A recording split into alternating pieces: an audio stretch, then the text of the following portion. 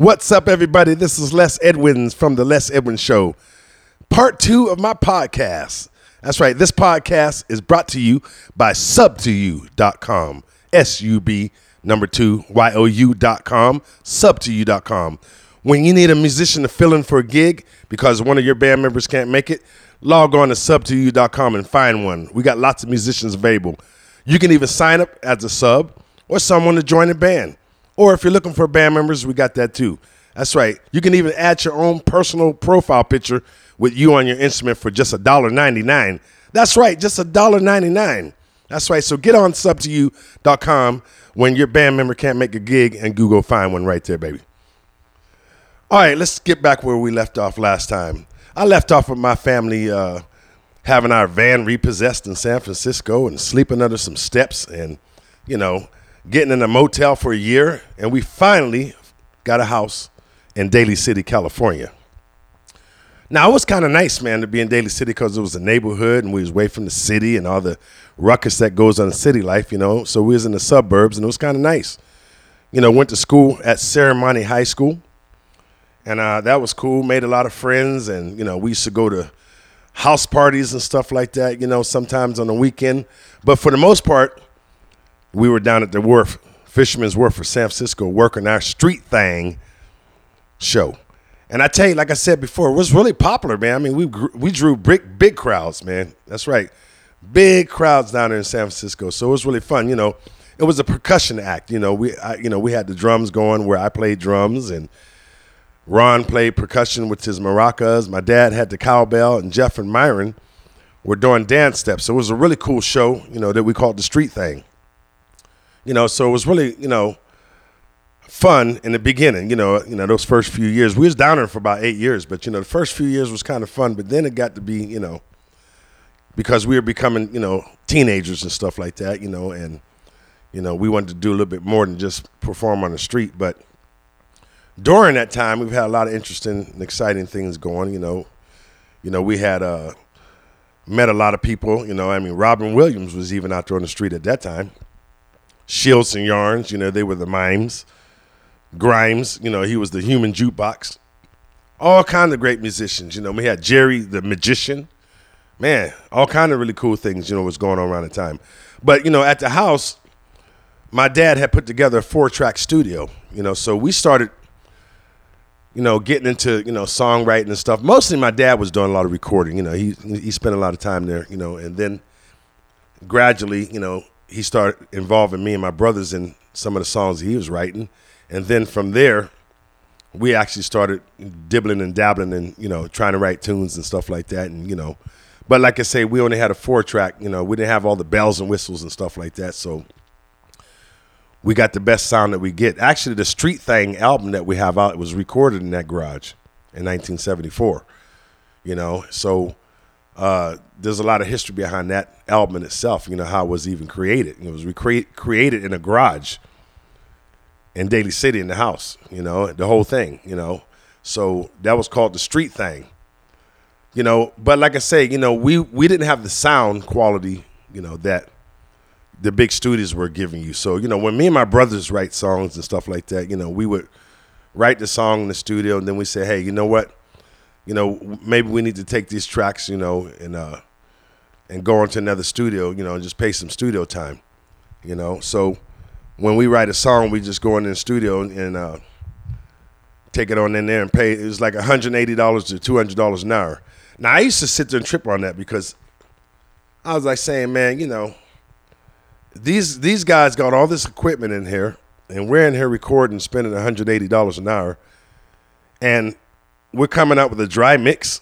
I mean, it's like these engineers would just sit back, and let you go do your thing and record and stuff like that, and let you burn up the clock and stuff like that. They didn't give you none of the bells and whistles. They didn't give you no compression or no reverbs or, or no nothing. I mean, they had these big Neve boards, man. I mean, $1 million mixing board, and you can't come up with a better sound than that. You're getting out of there, man. But that was the rip-off thing back then, man, these studios, man. They get you in there, man. They wouldn't treat a record company like that. But we get in there, man. We be like asking the engineer. We say, hey, man, what do you think? How's that sound? Oh, well, that sounds good. Yeah, that sounds good. Just sitting there. He ain't doing nothing. He ain't saying, I think you should put some compression on this, or, you know, or some reverb, or some flange, or some delay, or whatever, man. I mean, they would just sit there and they would just like, oh, that sounds good. Oh yeah, that really sounds good. That, and and we come out of that studio, man, because like you look at the clock and you're saying, God, dog, we've already eaten up 3 hours of block time that we had booked. So it was really a drag, man, going to studios back then in the 80s, man, because you be listening to these records on the radio and saying, well, why in the hell are we not getting that kind of sound? And we're going to these studios. And some of these studios were studios that, a lot of the musicians went, from name bands, whether they was in there with their own band or whether they was in there doing a solo thing. And it always came out with a big fat mix, man. As soon as we go up in there and spend $180, $200 an hour, man, we got some dry, non-compressed mix with nothing, no kind of sweeteners and nothing on it. It was just dry, So that was kind of a drag, in the area of writing music and just trying to get your music out there, to record companies, because that's what we were trying to do back in those days. We were writing songs and trying to see if we can get, some songs picked up by the major labels, So anyways, in between writing songs and, going down to the wharf, me and my brothers, we was at the wharf for like 8 years, man, And I tell you, man, let me tell you something about the wharf, man, being that we were young, and we didn't have no control on a lot of things. My dad, and I can tell you right now, my dad was the most coolest cat, man, that I know, man. Generous kind of a dude, really, But the only thing about it was he was, a lot of times generous to himself. I'm telling you, man. He was generous to himself. What I mean by that is that we be down at the wharf playing and stuff like that. Now, remember, we're kids, and kids get hungry and things like that, right?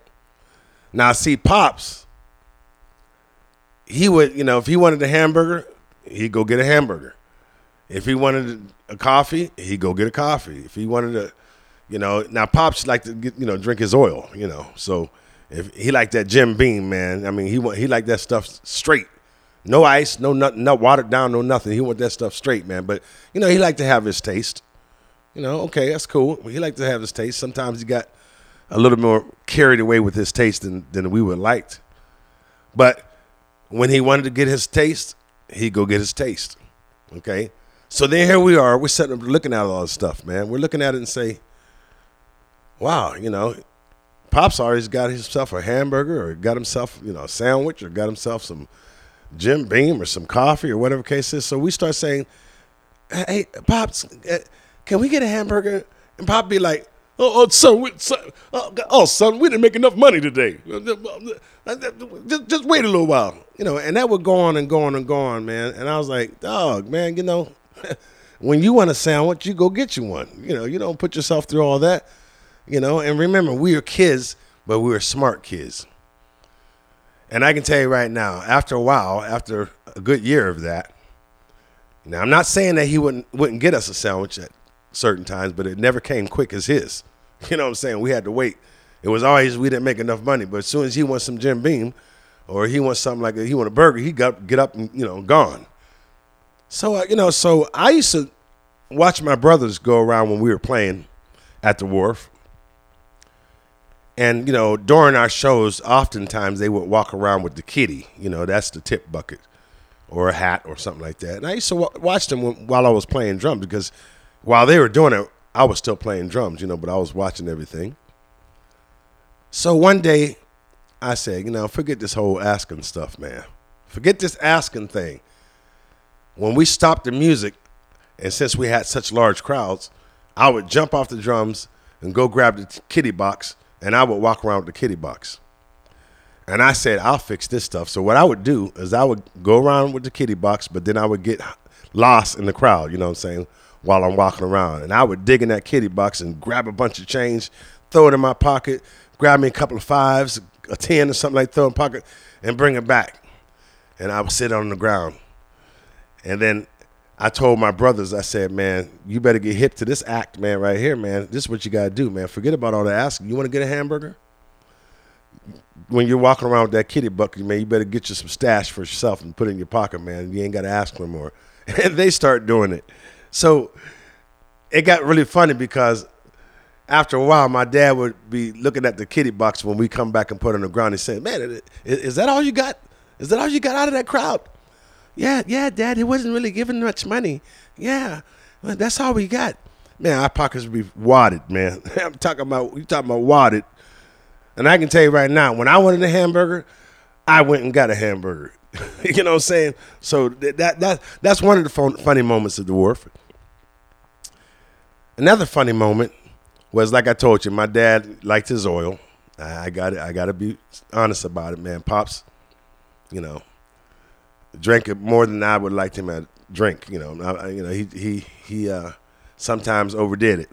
So one day, we had this Buick station wagon, man. This thing, and we had all of our drums and stuff and equipment in there, and me and my brothers and my dad. And like I said, man, I always hated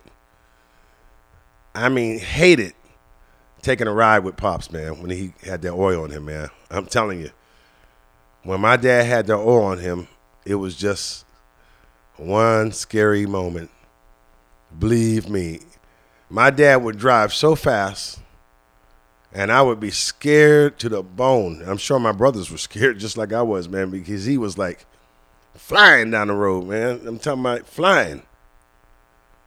We get up on the freeway one day, and my dad's doing like 90, and we're driving down freeway 280, going back to Daly City. He's doing about 90 miles an hour, and we're sitting in the back of the car, and I'm up in the front seat. My brother's in the back, and I'm looking ahead, and I'm looking ahead, and I'm seeing these cars slow down, and my dad's still doing like 90. I'm like saying, "Oh God, please let him know that the cars are coming to a stop. Please let him know the cars are coming to a stop." Somehow, he would stop. I mean, somehow. I don't know. I think my dad was a functional drinker, because I'm telling you right now, he scared the out of me and my brothers. I'm serious. And he would drive crazy, man. It's like he would be driving crazy.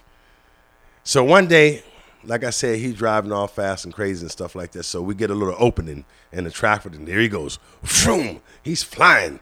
And we're scared. And we're like, "Oh, man, please let us out of this car." All of a sudden, he pulls over on a freeway overpass on the shoulder.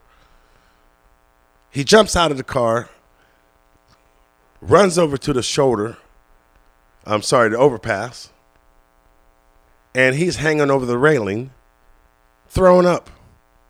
I'm like, "Oh, man." So we're looking at him from the car, and he's over there throwing up. So I said, "Man, I better get out and make sure he's okay, man. Something happened to him, he fall over the railing or something like that."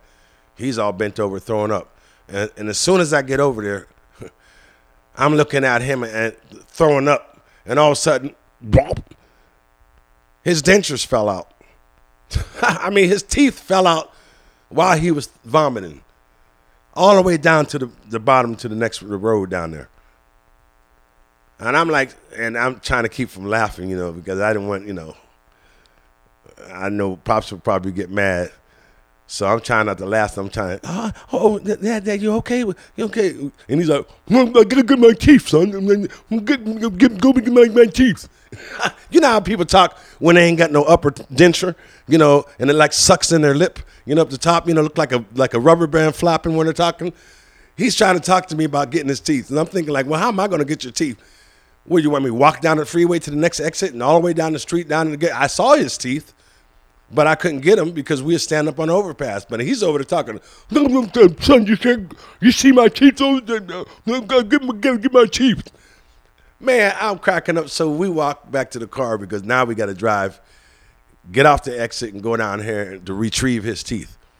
And me and my brothers, because they was able to see while he was talking in the car, they can see that he don't have no teeth. So we're all trying to hold our laughter because I was wanting to crack up so bad because I saw when his teeth fell out. I'm telling you, I don't even know if my dad, I don't even know if I knew my dad had false teeth. Be honest with you. And to see them fall out, man, I was like, what? I was like, WTF? What the? You know what I'm saying? I was like, oh man, I ain't never seen nobody's teeth fall out while they're throwing up. Man, my dad was a character, man. It was just, he was such a character, man, but he was also a very, very cool dude. I mean, I can tell you that. My dad was a really, really cool dude, but it's just that when he got that oil stuff into him, you never know what was going to happen. But I can tell you this much.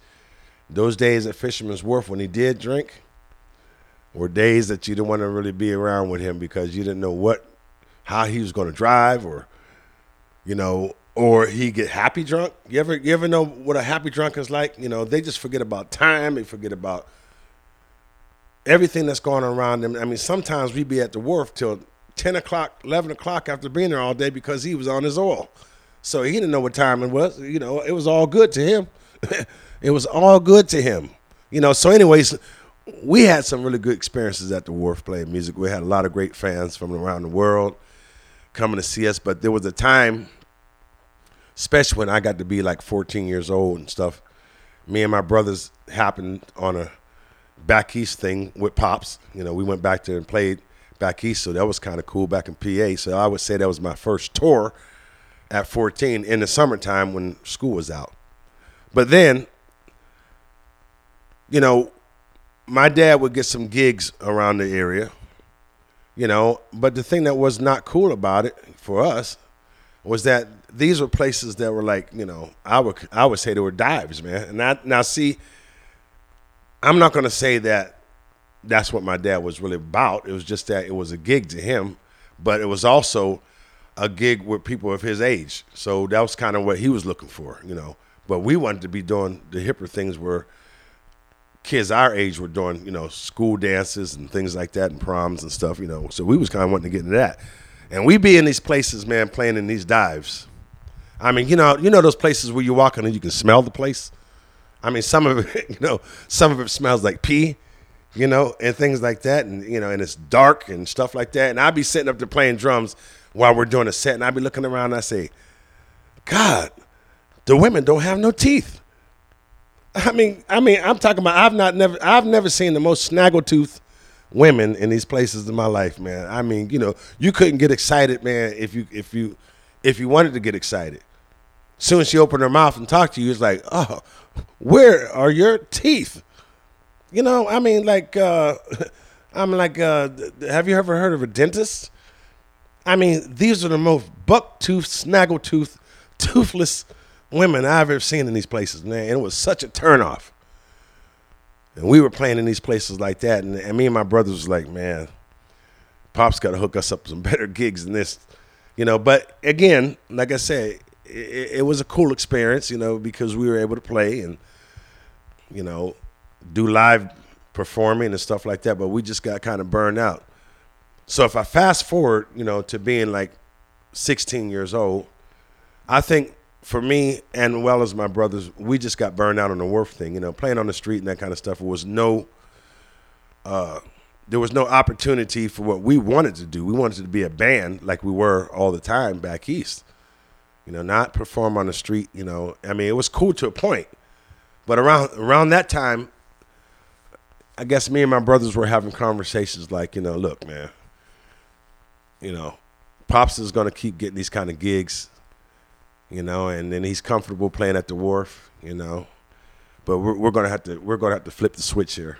So the brothers and we decided to start up our band to go perform in clubs and stuff. So that's what we did. We went and started performing and just telling Pops, we just don't feel like going to the wharf, and it really upset him. A matter of fact, I think my dad cried. I think he cried, because we decided to.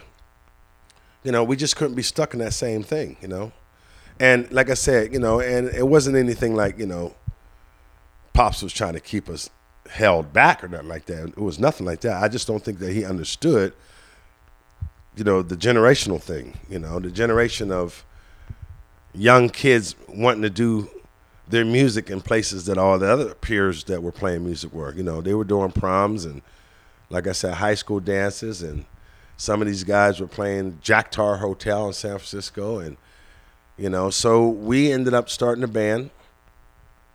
And we ended up doing gigs around, town, and, until we actually started getting really popular around, playing from the school dance thing to the Jack Tar Hotel to the Presidio Army Base to the Moffett Field that ended up getting into the Holiday Inn in Belmont and Orphan Annie's and Frenchie's, and this is all down in San Mateo, South Bay area. Because that was where things were, that was where everything was hip. It was the South Bay. Like right now, everything's North Bay, but it was South Bay back then. Everything was happening down there. At the Red Lion Hotel in San Jose, Jolly Friars on Clement Street in San Francisco. I mean, countless gigs. And we got good, and we were right up there with the rest of our peers that were playing. There was all kind of great bands out there. I mean, everybody was gigging, and a lot of bands like ourselves, took their bands serious, man. They had choreography. They had practiced themselves to, have, a show. I mean, it was all about having a show back then. It wasn't like just standing there and, people were getting uniforms. Like we would get, tailor-made uniforms and outfits, and we would go up there and, and then oftentimes, we wore crazy stuff too. If we wasn't wearing tailor-made suits, we were wearing leg warmers and leopard skin and all kind of stuff. And, we just did it for the wow factor. We wanted to be different. We were all kind of crazy. I mean, crazy kind of outfits that you wouldn't even, people came to see us play not only because we were a good band, but they came to just see what we were wearing for the night, because we got outrageous sometimes, really. But we actually ended up picking up a booking agent, John Vinatieri, down in San Mateo. And that's where things really took off as far as traveling, and we ended up picking up a gig in Japan in 1980. And that was our first time going to Japan. And let me tell you a little bit about that. I'm going to tell any band, if you go to Japan for the first time, you better have your SHIT together. And I can just tell you that, or else you're going to get sent home. And believe me, the Japanese booking agents over there don't have no problem sending you home if you ain't hitting on nothing. So I'm going to tell you, I'm going to send you out a warning. Because I can tell you right now, me and my brothers landed this gig in Japan. So we go into immediate rehearsing for it. At the same time, we were doing a lot of gigging around the neighborhoods and stuff like that in different clubs, San Francisco, the East Bay sometimes, and mostly the South Bay. But we were rehearsing like crazy to get ready for this Japan thing. So we get over to Japan, okay? We got this whole thing. And plus, the Japanese promoters and the booking agents over there always wanted you to bring a female vocalist. So we brought this female vocalist with us. So we got the girl with us in Japan, and me and my brothers, and then we had another guy, Anthony Butler. We call him Bone, played the trombone. So it was, the five of us plus the girl. So we get up there on our first night. Now, this was 6 nights a week, twice on Saturdays, and 1 day off. So we get up in this club, and we got our show down, man. We got 4 or 5 fast songs, and then we do a ballad, Then we go on and pick it up. So the Japanese guys, after we get done, they was like, no. Well, we don't want no slow song. No slow song, no stop in between song. And I'm thinking like a drummer, man, because I ain't never done that before. So I'm thinking like, man, are you crazy? I mean, and the hour sets, look, we were playing 5 sets a night, 1 hour each. Plus, our breaks were an hour each. So just count the hours, how long you're going to be in the club. Count them. You're in that place for almost 8 hours. We didn't get out of it until 4:30 in the morning. We started at 8. So the guy says, we don't want no slow songs whatsoever. We don't want no stops in between your song. When you start playing, play every song straight through with no stops in between.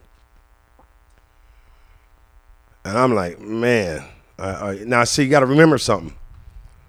We rehearsed a certain show.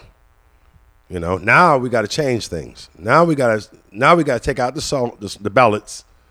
We got to take all that out. Now We got to figure out, because we had endings and, intricate endings and things like that we had practiced. We got to throw all that away. Now we got to segue. And that, honestly, for me, was the first time I ever heard the word segue. 1980. So we get up to the next night. Right into the next one. And then I go, 1, 2, 3, bang. And we're on to the next song. And I can tell you something, man. You talking about wore out. You talking about wore out. Now think about this. Now, that was 5 sets a night, 1 hour breaks in between, 6 nights a week, twice on Saturday. Saturday, we would start at 2:30 in the afternoon to 4:30. We just did a 2-hour show. Then we would come back at 8 o'clock and do the whole thing over again till 4:30 in the morning. So I can tell you, by week's end, all you could do on your day off is what? Sleep. I'm talking about everybody was snoring. We were so tired, man. Now, here's the other thing. Not only were we doing 6 nights a week, 5 sets a night, 1 hour breaks in between, we were also told, which was also written in our contract, that we had to rehearse 4 days a week for 2 hours. And I can tell you right now, the Japanese promoters and booking agents and so forth, they sit in the club and watch you rehearse. There ain't going to be no thing about, hey, guys, yeah, we did rehearse today, if they ask you. No. They're going to watch you and make sure that you sit there and rehearse. So 4 days a week we had to rehearse, plus do 6 nights a week gigging. So I can tell you right now, any band, now, that could be different today. I mean, now that it's 2019, that could be totally different or it could be worse. It could be worse. But I can tell you my experience is that we were not prepared for that. I'm telling you, absolutely not. And I can pat myself on the back and my brothers on the back that we actually made it for 3 months with that kind of a schedule. Not to mention, you're talking about 120 degrees outside plus humidity. And we used to walk to the club, and by the time we get to the club, we was already drenched in sweat. You know what I mean? So that's definitely something that you want to look out for if you do a tour in Japan as a cover band, is understand up front what kind of situation you're going to be in when you get there. Here's the other situation when we were in Japan. This was like the following year. We ended up doing 2 cities, Kumamoto and Fukuoka. The first time we were there, we were in Nagoya at a place called the Penthouse. And then the second time we were at a place in Kumamoto. Nagoya. That was Nagoya too. I'll take that back. Nagoya and Kumamoto, Fukuoka, is where we ended up the second half of the tour. Well, that first half was really cool. It was a place called the UN International, and we was up there playing, and it was a very, very high clientele type of club. These people were buying their own bottles of whatever kind of liquor they bought, and then the club would actually hold the bottles for them until the next time. They had some kind of rack where they put your name on the bottle and put it in the rack, and then when next time you come to the club, they would just go there and say, hey, that's my, number, whatever the receipt or whatever they got to get their bottle. So it was a very high-end club, and it was great until the guy that owned the club, who was also the booking agent, decided to sell us off to another club. And we was like cool with where we were, man. That International was a great club. It was fun. There was 2 bands. It was a Filipino band that would, come on before us, and then we'd go up. And it was great until this guy farmed us off to another club because this guy in Kumamoto wasn't getting no clientele, wasn't getting a crowd. So they figured, well, we'll get the American act over there to draw a crowd for them. Now, mind you, like I told you, we wore suits and tailor-made stuff and everything. Now, International, man, we suited and booted, man, every night. So we get over to Kumamoto. First night, and then this club was like down underground, dingy, dark, and first couple of nights, we suited up and booted up. And then we noticed that, man, ain't nobody coming to this place because it just seemed to be, it was raunchy, man. And I'm thinking like, oh, this guy's using us to come over here, to help this guy get a crowd, man. But I can see why it's not happening because this is like some kind of, underground, I don't know what we want to call it, but it wasn't nothing nice. So as the weeks went by, we slowly and progressively, and I mean progressively, did away with the suits and all that, the suit and the booting. The suit and the booting, man, went out the window. I'm telling you, I got to the point, we used to wear our hair out when I had hair. And I was like braiding my hair and going on stage with my hair braided. It just got to be, I don't think that I've ever felt that non-caring about my, appearance on stage except when I was in that club.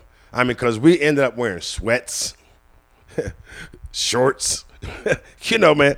The whole band started going up in the same shit they was wearing all day, you know what I'm saying, and going to play. It just got to be that kind of a thing where it was just, there was no inspiration to dress up and do that kind of stuff, man. Then we start making songs. The whole thing just got sloppy. Like I said, from performing a great show that we had, put together for the second time, we already knew that we didn't need to be doing a slow song, so we was already prepared the second time, and we had a really, kick-ass show, man. But we got down in that Kumamoto club, and everything just went bad. It just went, trust me, it just went bad. We got up there and we got it way away from our set list, and because there was nobody in there but pretty much guys, Japanese men. We just like, well, hey, all we got to do is just ride this thing out, man, get paid and go home. Just ride it out and go home. We got a month and a half or whatever to do this thing to end up 3 months, and then let's go home. So we just started making songs up and all kinds of stuff, and it didn't even, we never even stuck to the set list. We just made up anything. I think about 10 songs. We made 10 songs on stage, on the spot. And then we were staying in these apartments. And the Filipino girls that were in the club, I was like, man, there's something wrong with this whole thing, man. Because it's like, these girls were hired to do a dance routine. They would go up between our break. They would do a little dance routine. And then next thing you know, while we're playing, we see them sitting on guys' laps and guys fondling. They would be fondling the girls and all this kind of stuff like that. And I was like, what is going on? What kind of club is this we're in? Because these girls were supposed to be dancing. So anyways, we were staying in this apartment. And so were the girls. And one day, one of the girls comes and knocks on my door. And she's crying, man. She's crying, a river of tears, man. She's crying a river of tears. And I said, what's wrong? What's wrong? What's going on? What's going on? She said, I want you to come over and look at our contract. I said, what's wrong with your contract? Can you please come and look at it for us because we don't understand. We don't understand what we're really supposed to do. So I go over to their apartment. Girl pulls out this contract. I'm reading this contract and it says the girls are supposed to do 5 30-minute sets with 20-minute breaks in between.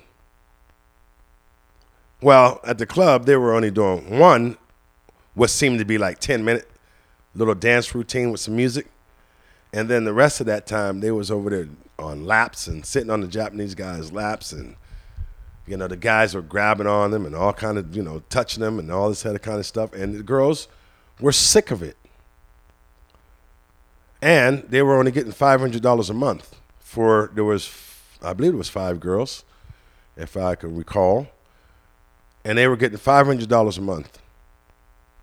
And because they were from the Philippines, that might have been a lot of money for them, but that was like certainly, that was certainly just, unfathomable to believe that you're in a place for a month and all you get is $500, and then you got to sit there and get groped and everything all night. So I read this contract and I told the girl, I said, "No, man." I said, "No. You know what?" I said, "What you guys are doing, no, that's not cool." I said, "You tell them that you no longer want to, do this whole thing. You want to stick to the contract, the way the contract's signed, or else you're going to go home."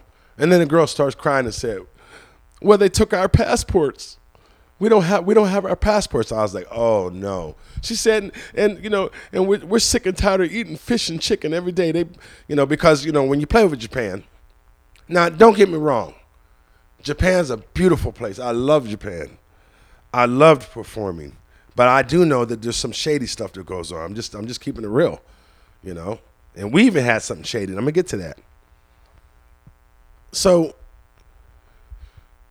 the girl's saying, we're so sick and tired of eating fish and chicken every day.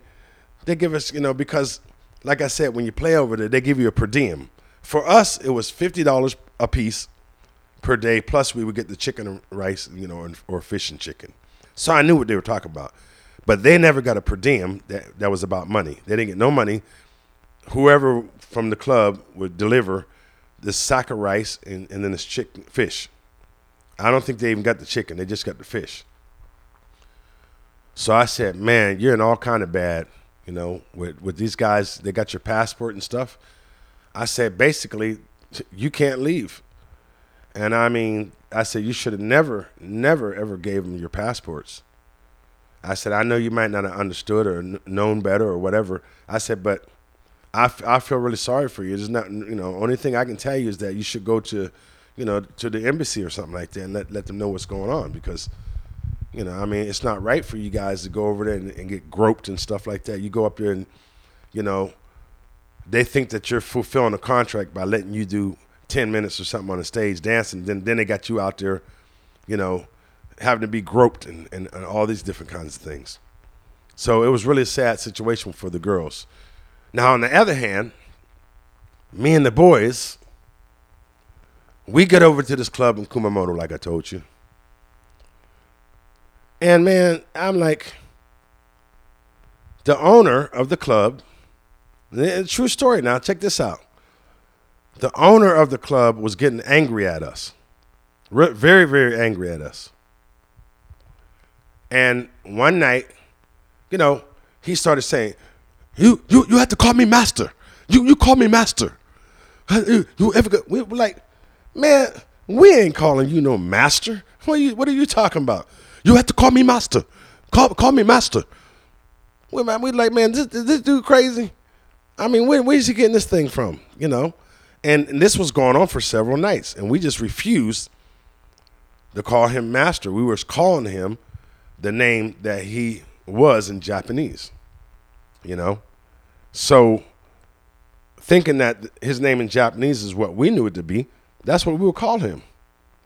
But for some reason, he felt that we needed to not call him the Japanese name that he was given, but we need to be calling him master. Really, true story. And so one night, we got really angry with this dude because he kept coming at us, "Man, you call me master.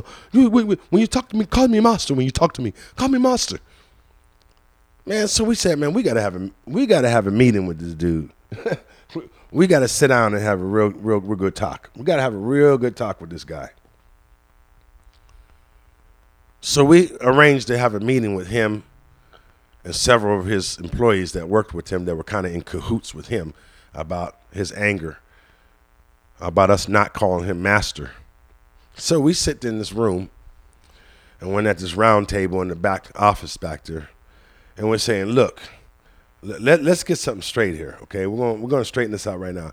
We don't even call our own father master, or anybody else for that fact. So why would we need to call you master?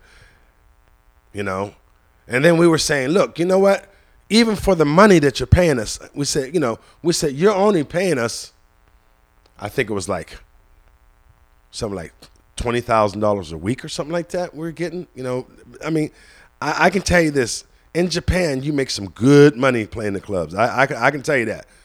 You make some good money. I was making, I think the first time we went to Japan was $2,800 a week by myself per man. So the money was good back in the 80s. Now that was a lot of money. So, but I think we were getting like 20,000. This guy booked us that owned the other club. Now keep in mind, we were booked to go to this other club in Kumamoto, Fukuoka, by the owner of the International, who was also a booking agent. So now keep that in mind. So we get in this round table discussion, and we tell this dude, man, you ain't even paying us but like $20,000 a week. And he's like, what? What do you mean $20,000 a week? No, I pay you. I pay you. I pay you $48,000 a week. And we're like, what? You wait. We was like, say it again. Say that again. You said you pay what? I pay you $48,000 a week. We was like, whoa, that's something new. That's something new. We didn't know about. That's something new. Huh. We know we're getting $20,000 a week, but where's the extra $28,000 going to? We was like, oh, hold up, just hold on. Something ain't cracking right here. So now we got two problems. We got one over here calling himself like some master or something that he wants to be called. And then on the other hand, on the other tip, this owner over here at this other club, now we get it. Now we see what you actually did is that you sold us out for more money rather than being at your club where you have to pay us out of your pocket. Now you're getting a booking agent fee. See what I'm saying? But undercover though, see, this wasn't something that we were supposed to find out. So thank God this master thing came up, because we would have never known that this guy was getting $28,000 on top of the $20,000 we were getting.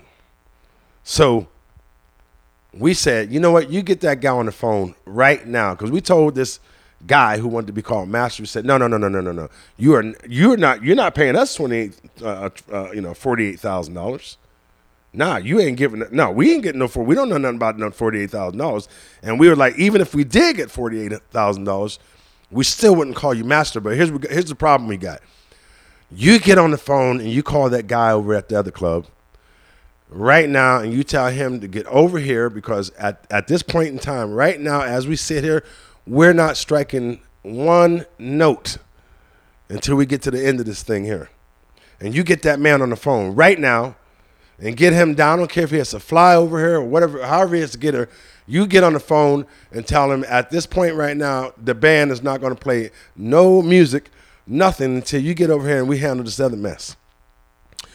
Now, mind you, that this guy that owned the other club wanted us to go, because our contract ended up in August of that year, 81. And he offered us to go to China from there for 3 more months. And we was like, hey, man, we're already over here in the Orient, so why not? I mean, it'll just be 6 months away from home. So what? And the money's good.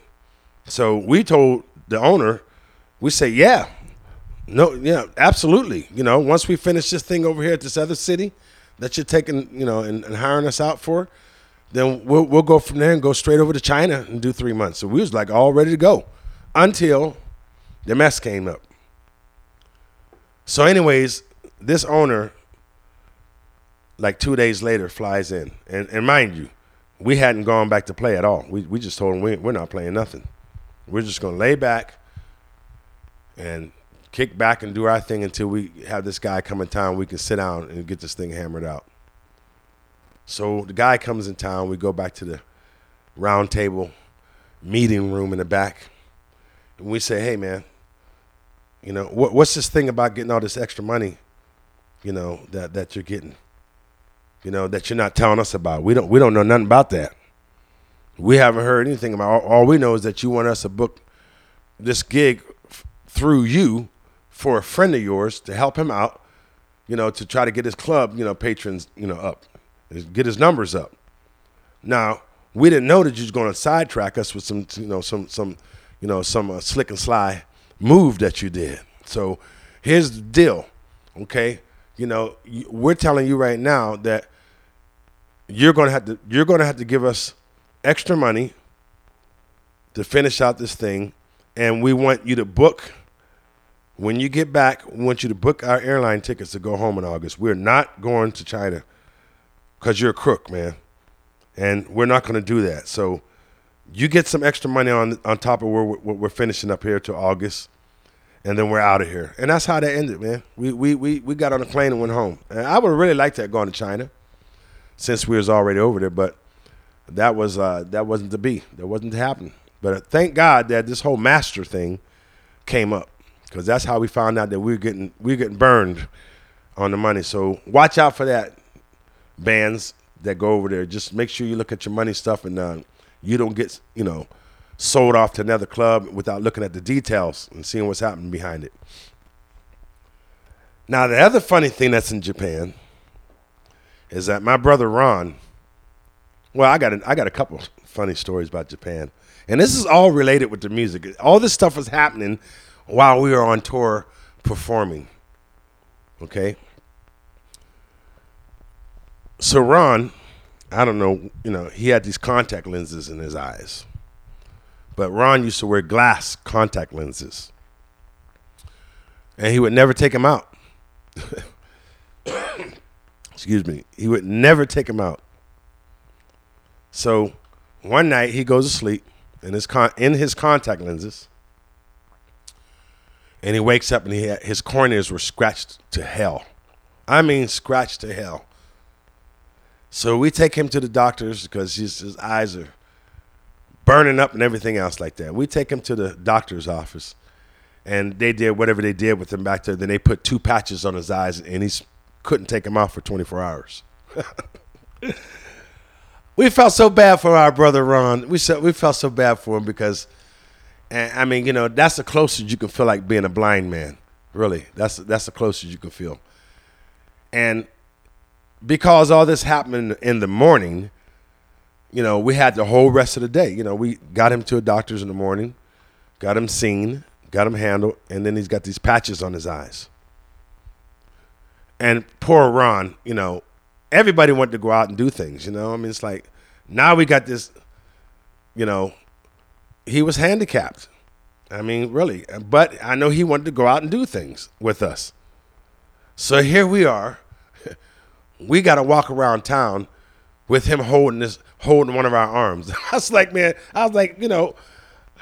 mean, poor Ron. I mean, like, the man's blind the whole day. You know what I'm saying? I mean, that had to be uncomfortable. I don't know if I could have handled that. 24 hours with patches on your eyes, and you're walking around Japan with, Japan's got millions of people, and we got to ditch and dodge people and stuff like that while he's holding our arm. And he'd be like, we be like this. Oh man, that's cool. Man, that looks cool. He's like, what is it? What do you see? What was that? I mean, this went on all day. What you looking at? What you see? I was like that. I was like, we had to narrate everything that we did because he couldn't see nothing, man. I mean, I felt so bad for Ron. And I was like, man, well, you know what? From now on, you better get you some soft contact lenses, man. You know what I'm saying? Now, the other crazy thing that happened in Japan was on me. I mean, seriously, man, you're not going to believe this. Now, see, I had this thing about learning Japanese. I just wanted to be able to speak some, of the language. And, I didn't have to have, nothing be fluent, but just enough to know what I was talking about. So we're playing in the club, the same club in Nagoya, the Penthouse. And I met this Japanese guy and his 2 sisters. They were a family. And on my breaks, we have an hour break, so I had nothing else to do but, sit back and talk with people. So this family of brother and 2 sisters sitting at a table on each of my breaks, we're trying to teach each other, Japanese and English, back and forth. So we decided that the best way to do it, since it's loud in the club and I got to keep getting them to go play and all that kind of stuff, that we go to my hotel room and we'll learn, and teach each other, English and Japanese. So I was like, cool, man, you can't get it no better than that. You got, somebody from Japan, that's got the real language, and somebody from America that's got the real language. Best way to learn, excuse me. So anyways, we get done playing the gig, and I start walking down the street, and they're walking with me, and the guy's saying, no, well, I have a car. I was like, oh, and I understood, it was broken up, but I understood what he was saying. He was trying to tell me that he has a car and that we don't need to walk. So I'm like, cool. So we turn around and we go back up the street, and we get to this car, and I'm looking at it and I'm saying, what the hell is this? I mean, this thing looked like a Converse tennis shoe. I mean, I'm telling you, man, I'm talking about I was taller than the car. And I'm saying, I'm supposed to get in this thing? But I mean, I was appreciative of the ride and all, don't get me wrong, but I'm like saying this thing actually looked like a tennis shoe. I'm serious, a white Converse tennis shoe. Man, I'm telling you. And I was like, okay, now they drive on the right side, and then the passengers on the left side, up front. So the guy opens up the door and he lifts the seat forward for me to get in. I'm trying to squeeze in, man. I finally get in that seat, man. I look up and I said, dang, man, my head's touching the roof. I mean, it was that small back in this car. So you got the driver in front of me on the right side, and then the sister next to me on the left, and the other sister and the passenger on the front left in this tennis shoe, right? And I'm saying, well, all right, so, this ain't that far down the road to the hotel, so we ain't going to be in it too long. But, man, I'm cramped up in the back of this thing, man. So what I forgot, in that if you've ever been to Japan, you'll know that they drive crazy. I mean, they are ridiculously crazy drivers. I'm no lie. If you've ever been there, you'll know what I'm talking about. They fly down the street. So, but I didn't think about that because I figured, well, I look like I'm with a sensible bunch until the guy pulls out and this little tennis shoe. I'm like, whoa. Oh, I like, hold your horse, cowboy. Hold your your horse. Hold your horse, cowboy. Slow down. I'm like, good God, man, where you going? I mean, flying down the street, man. And I'm like, oh, man, this is going to be some ride. But still, I'm thinking it ain't that far down the road to the hotel, so I'll have to hang in there, and see where this goes. So we're driving down the street, flying down the street. All of a sudden, this guy goes through a red light. I'm like, what the devil? And all of a sudden, he goes through a red light, and this car is coming through the intersection and almost sideswipe on the sister and the passengers, the side, on the left side. Almost ran into and did a T-bone. And so, we come to a screeching halt, and I'm sitting there, and I'm like, man, this is crazy. So this guy gets out of his car, and he comes over to the driver of the car that I'm in. And they're speaking Japanese. Now remember, I don't know what they're saying. I can't even pick out a word. I used to be able to, hear a word here and like Coco and Simasen and those kind of things. I didn't hear none of that. I heard, and I'm like, what in the world are they talking about? And all of a sudden, boom, the guy outside punches the driver in the car that I'm in, punches him in the face, because he had the window rolled down because they're talking. He punches him in the face. I'm like, oh, snap. Uh-oh, something ain't right here, boy. This guy's mad at whatever they were saying, didn't sit too well with the guy standing outside. So the guy that's driving in the car that I'm in, the tennis shoe, takes off.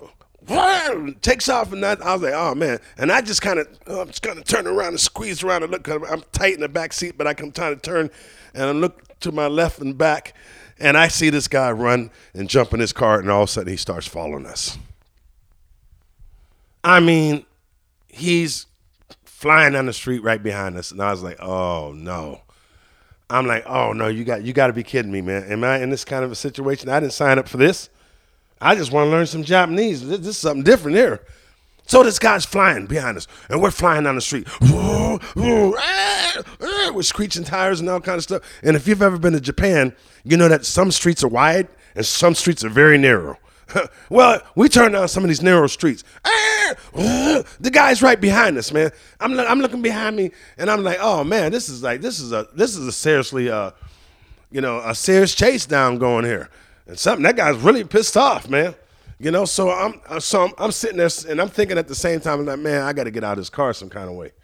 Because this thing here, I'm like, I got no room. I can't move. You know, I can hardly turn around and look behind me. My head's touching the roof. And I'm like, man, I'm in a tennis shoe here. So we're driving. Then we turn down this other narrow street. Now, this guy's still behind us. I'm like, we can't shake this guy. Oh, my goodness, we cannot shake this guy. Now, all of a sudden, we go down the narrow street. And if you know, in Japan, the streets that are narrow are even made more narrow with the cars parked. And we turn down the street, screeching tires. We turn down the street, and all of a sudden, boom, boom, boom, boom, boom, boom. Man, we're hitting parked cars all up inside and down the street. Up and down the street, we're tearing cars. We're just tearing cars up. And I'm thinking to myself, I said, oh, man, this dude, whenever this is over, this dude's going to be some real trouble. He's just tearing up cars, trying to get away from this fool that's behind us. And this guy's still behind us. We're tearing up cars. Boom, boom, boom, boom, boom. Here goes the door of a car. Boom, boom. Here goes the fender. Boom, boom. Oh, okay, here goes the sidewall. Boom, boom. I'm like saying, man. And you know what it feels like when you hit cars and you're doing like 40 or 50 miles an hour down the street. It ain't no fun. Tell me, especially in a tennis shoe like that. So we get out of that street and we done tore up about 10 cars.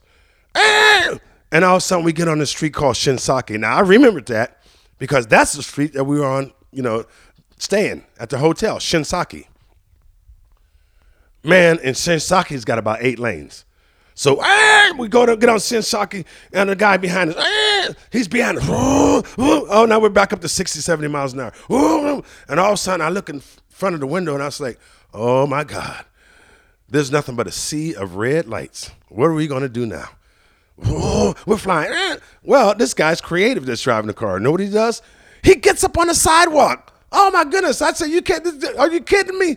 You're going to drive on the sidewalk? We jump up on the curb. We're on the sidewalk now. I look behind me. The idiot behind me, he gets on the sidewalk too. Now we got two cars driving down the sidewalk. Boom. People are jumping out of the way, man, like a movie. I mean, you should see them scattering. They're jumping off in the street like they're flying. Jumping. There's noodle stands. Boom, boom, boom, boom. All in the street. There's signs and store signs. And boom. I was like, man, this looked like some Dragnet shit or something. I'm like, man, this is for real. But I'm in the scene for real, and I don't want to be in the scene. You know what I mean? But I'm back here stuck because I can't get out because it's only 2 doors. So boom, boom, boom, people jumping out of the way. Everybody jumping. It's like it's some kind of movie. And then all of a sudden, boom, all of a sudden we get in the clearing. And he jumps off the sidewalk. Boom, boom, boom. The other car jumps off the sidewalk. Boom, boom, boom. And we're back on the street again. Oh, we're back on Shinsaki. We got around all this traffic, right? The traffic stops again. All of a sudden, the driver in my car says, well, we're going to turn left in his head. So all of a sudden, he turns left, and all of a sudden, boom, we run right into a taxi cab, right in the back of it, rear end. So the taxi cab, he's mad. He jumps out, and the guy in the car behind us, boom, he comes to a stop, screeching, stop. He jumps out of the car. He grabs the door of the car that I'm in, yanks it open, snatches the guy that was driving the car that I'm in, yanks him out of the car and stuff like that. Then he had enough nerve. Now, you know what he had the nerve to do? Now, you got to understand something.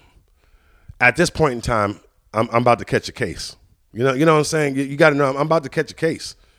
I'm about to do a 5150 ballistic catching a case here. I'm pissed off. Man, I done been in a car that's been driving down roads doing 60, 70 miles an hour. I've been in alleys and stuff that are narrow with cars being banged up, and I'm feeling the impact and everything. We're screeching tires. Oh, don't let me forget that some of those little streets, I'm thinking that we got rid of the guy behind us because I can hear him screeching tires behind us, but we lost him for some reason. And all of a sudden, I'm thinking we're in the clear, and all of a sudden, and there's all kind of hysteria. I don't even understand what they're saying. Remember, the family, they're in there hollering and carrying on and stuff, and I don't know what the hell they're saying. I'm like, I don't know what they're saying, and all of a sudden the car stalls. And I'm like, you got to be kidding me. And I can hear this car, because we lost them for a minute. I can hear this car still coming, and this car that we're in is like, soon as this guy, I swear, as soon as he comes around the corner, I can see the headlights, because this was at night. Okay, 3 in the morning or something like that, 4:30 or whatever time it was that we got off of the gig, 4:30 to 5 o'clock, something like that. But it was dark. But I could see the headlights coming from a distance. I'm like, oh, man, please, car, start, please. Boom, the car fires up and boom, we're gone. I said, this has got to be the craziest movie I've been in. And I ain't even getting paid for it. So anyways, cut back to the taxi cab. The guy snatches the dude out of the car, man. And I'm like saying, uh-oh, what's he going to do? So he flips the seat over, and he goes to reaching for me. And I was like, oh, no. I said, I reared back my fist, and I said, come on, fool. Come on. I said, you come on, touch me. I'm about to go 5150 on you, dude. I said, you come on. And you know how Japanese, they have this way of waving their hand in front of their nose when they say no. He said, oh, no, I'm sorry. Oh, no, I'm sorry. I said, you better get out of the way because I'm about to catch a case with you. So you know, because I'm about to go ballistic here after what I just been through. So I jump out the car and I hear the sirens. I said, oh, I think it's time for me to check out of here. You know what I'm saying? It's time for me not to be seen because guess what? I don't have my passport with me. I don't know where I'm at. I got in some craziness, man, with these people hitting cars and stuff, and I happen to be in the car. Best thing for me to do now, if you know anything about Japan, there's millions of people and a sea of black hair. And I said, well, I guess I'm just going to mix myself up in all this black hair and just get to walking on down the street and beat the cops before they get here. And I don't know where I'm going, but I'll figure it out. And lo and behold, I'm walking down the street and I was like, yeah, I think I'm going the right direction because I see all kind of noodle stands and everything in the street and all kind of signs and everything. I think I'm going the right direction. Seriously, because there was stuff scattered everywhere. So I finally get down to Shinsaki. That's the street that the hotel that we stayed in was on. So now I said, oh, some familiar ground, thank God. So I'm walking down and I finally see the hotel. I said, oh my God, I'm going the right way. I found it somehow. I found it because I know we passed the hotel when we were driving down Shinsaki with all those 8 lanes and decided to get up on the sidewalk. So I knew the look of the hotel. So I go to the hotel and I get back in there and who did I see when I get upstairs in the hotel? Jeff. And Jeff's sitting up there saying, Les, man, was that you that I saw in a car that was driving all down the street all crazy and stuff like that? I said, yeah, that was me. I said, man, did you see me? He said, man, I thought that was you back. I thought I saw your head. So I was like, man, that was such crazy. Then I had to tell him the story. And he couldn't believe it. I was like, man, I don't even know. If I would have waited for the cops to come, I might have been in some jail somewhere over there.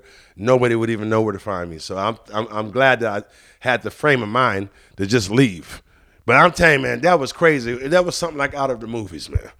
I mean, some craziness out of movies. And my brother saw me passing the hotel with this guy following us and chasing us and carrying on. That's crazy. So, hey, you know, but either way you look at it, we've had a lot of fun playing music. We had a lot of wild, crazy stories, some good, some bad, you know. We just got a lot of things, and it all brings it back to everything that has happened in my life was all related around performing and playing music, and it's been beautiful to travel, and we've had some fun times and stuff like that. And, hey, I hope you enjoyed this story. Hey, don't forget to tell everybody to subscribe to my YouTube channel, The Les Edwins Show. Tell them to tell their friends and so forth and so on to subscribe to my channel so you can check out all my podcasts that I'm going to be doing. Going to be some really cool things. I'm going to try to get some guests, you know, and get my family on here. We're going to have a lot of fun so you guys get a chance to hear, you know, the real scoop of what's been going on all these years in the music business. You know, so make sure you stay tuned for the next podcast coming after this one. And I hope you guys a wonderful, wonderful day. Whatever you're doing, stay tuned for the next one. And once again, this was brought to you by subtoyou.com. If you ever need a sub musician or want to join the band, just log on to subtoyou, SUB2YOU.com, subtoyou.com, and go find you a sub musician or want to even start a band. Or if you're looking to be hired or start a band, you can sign up. It's free. And if you want to have your profile picture be you on an instrument, it's only $1.99. And everything else is free. You can search, sign up, contact musicians free. So make sure you check it out, subtoyou.com, and you can find yourself a great musician there. All right, we'll check you out in the next podcast. Hope you had fun on this one as much as I had fun doing the podcast for you. So once again, this is Les Edwins from the Les Edwins Show. We'll see you on the next podcast. Peace.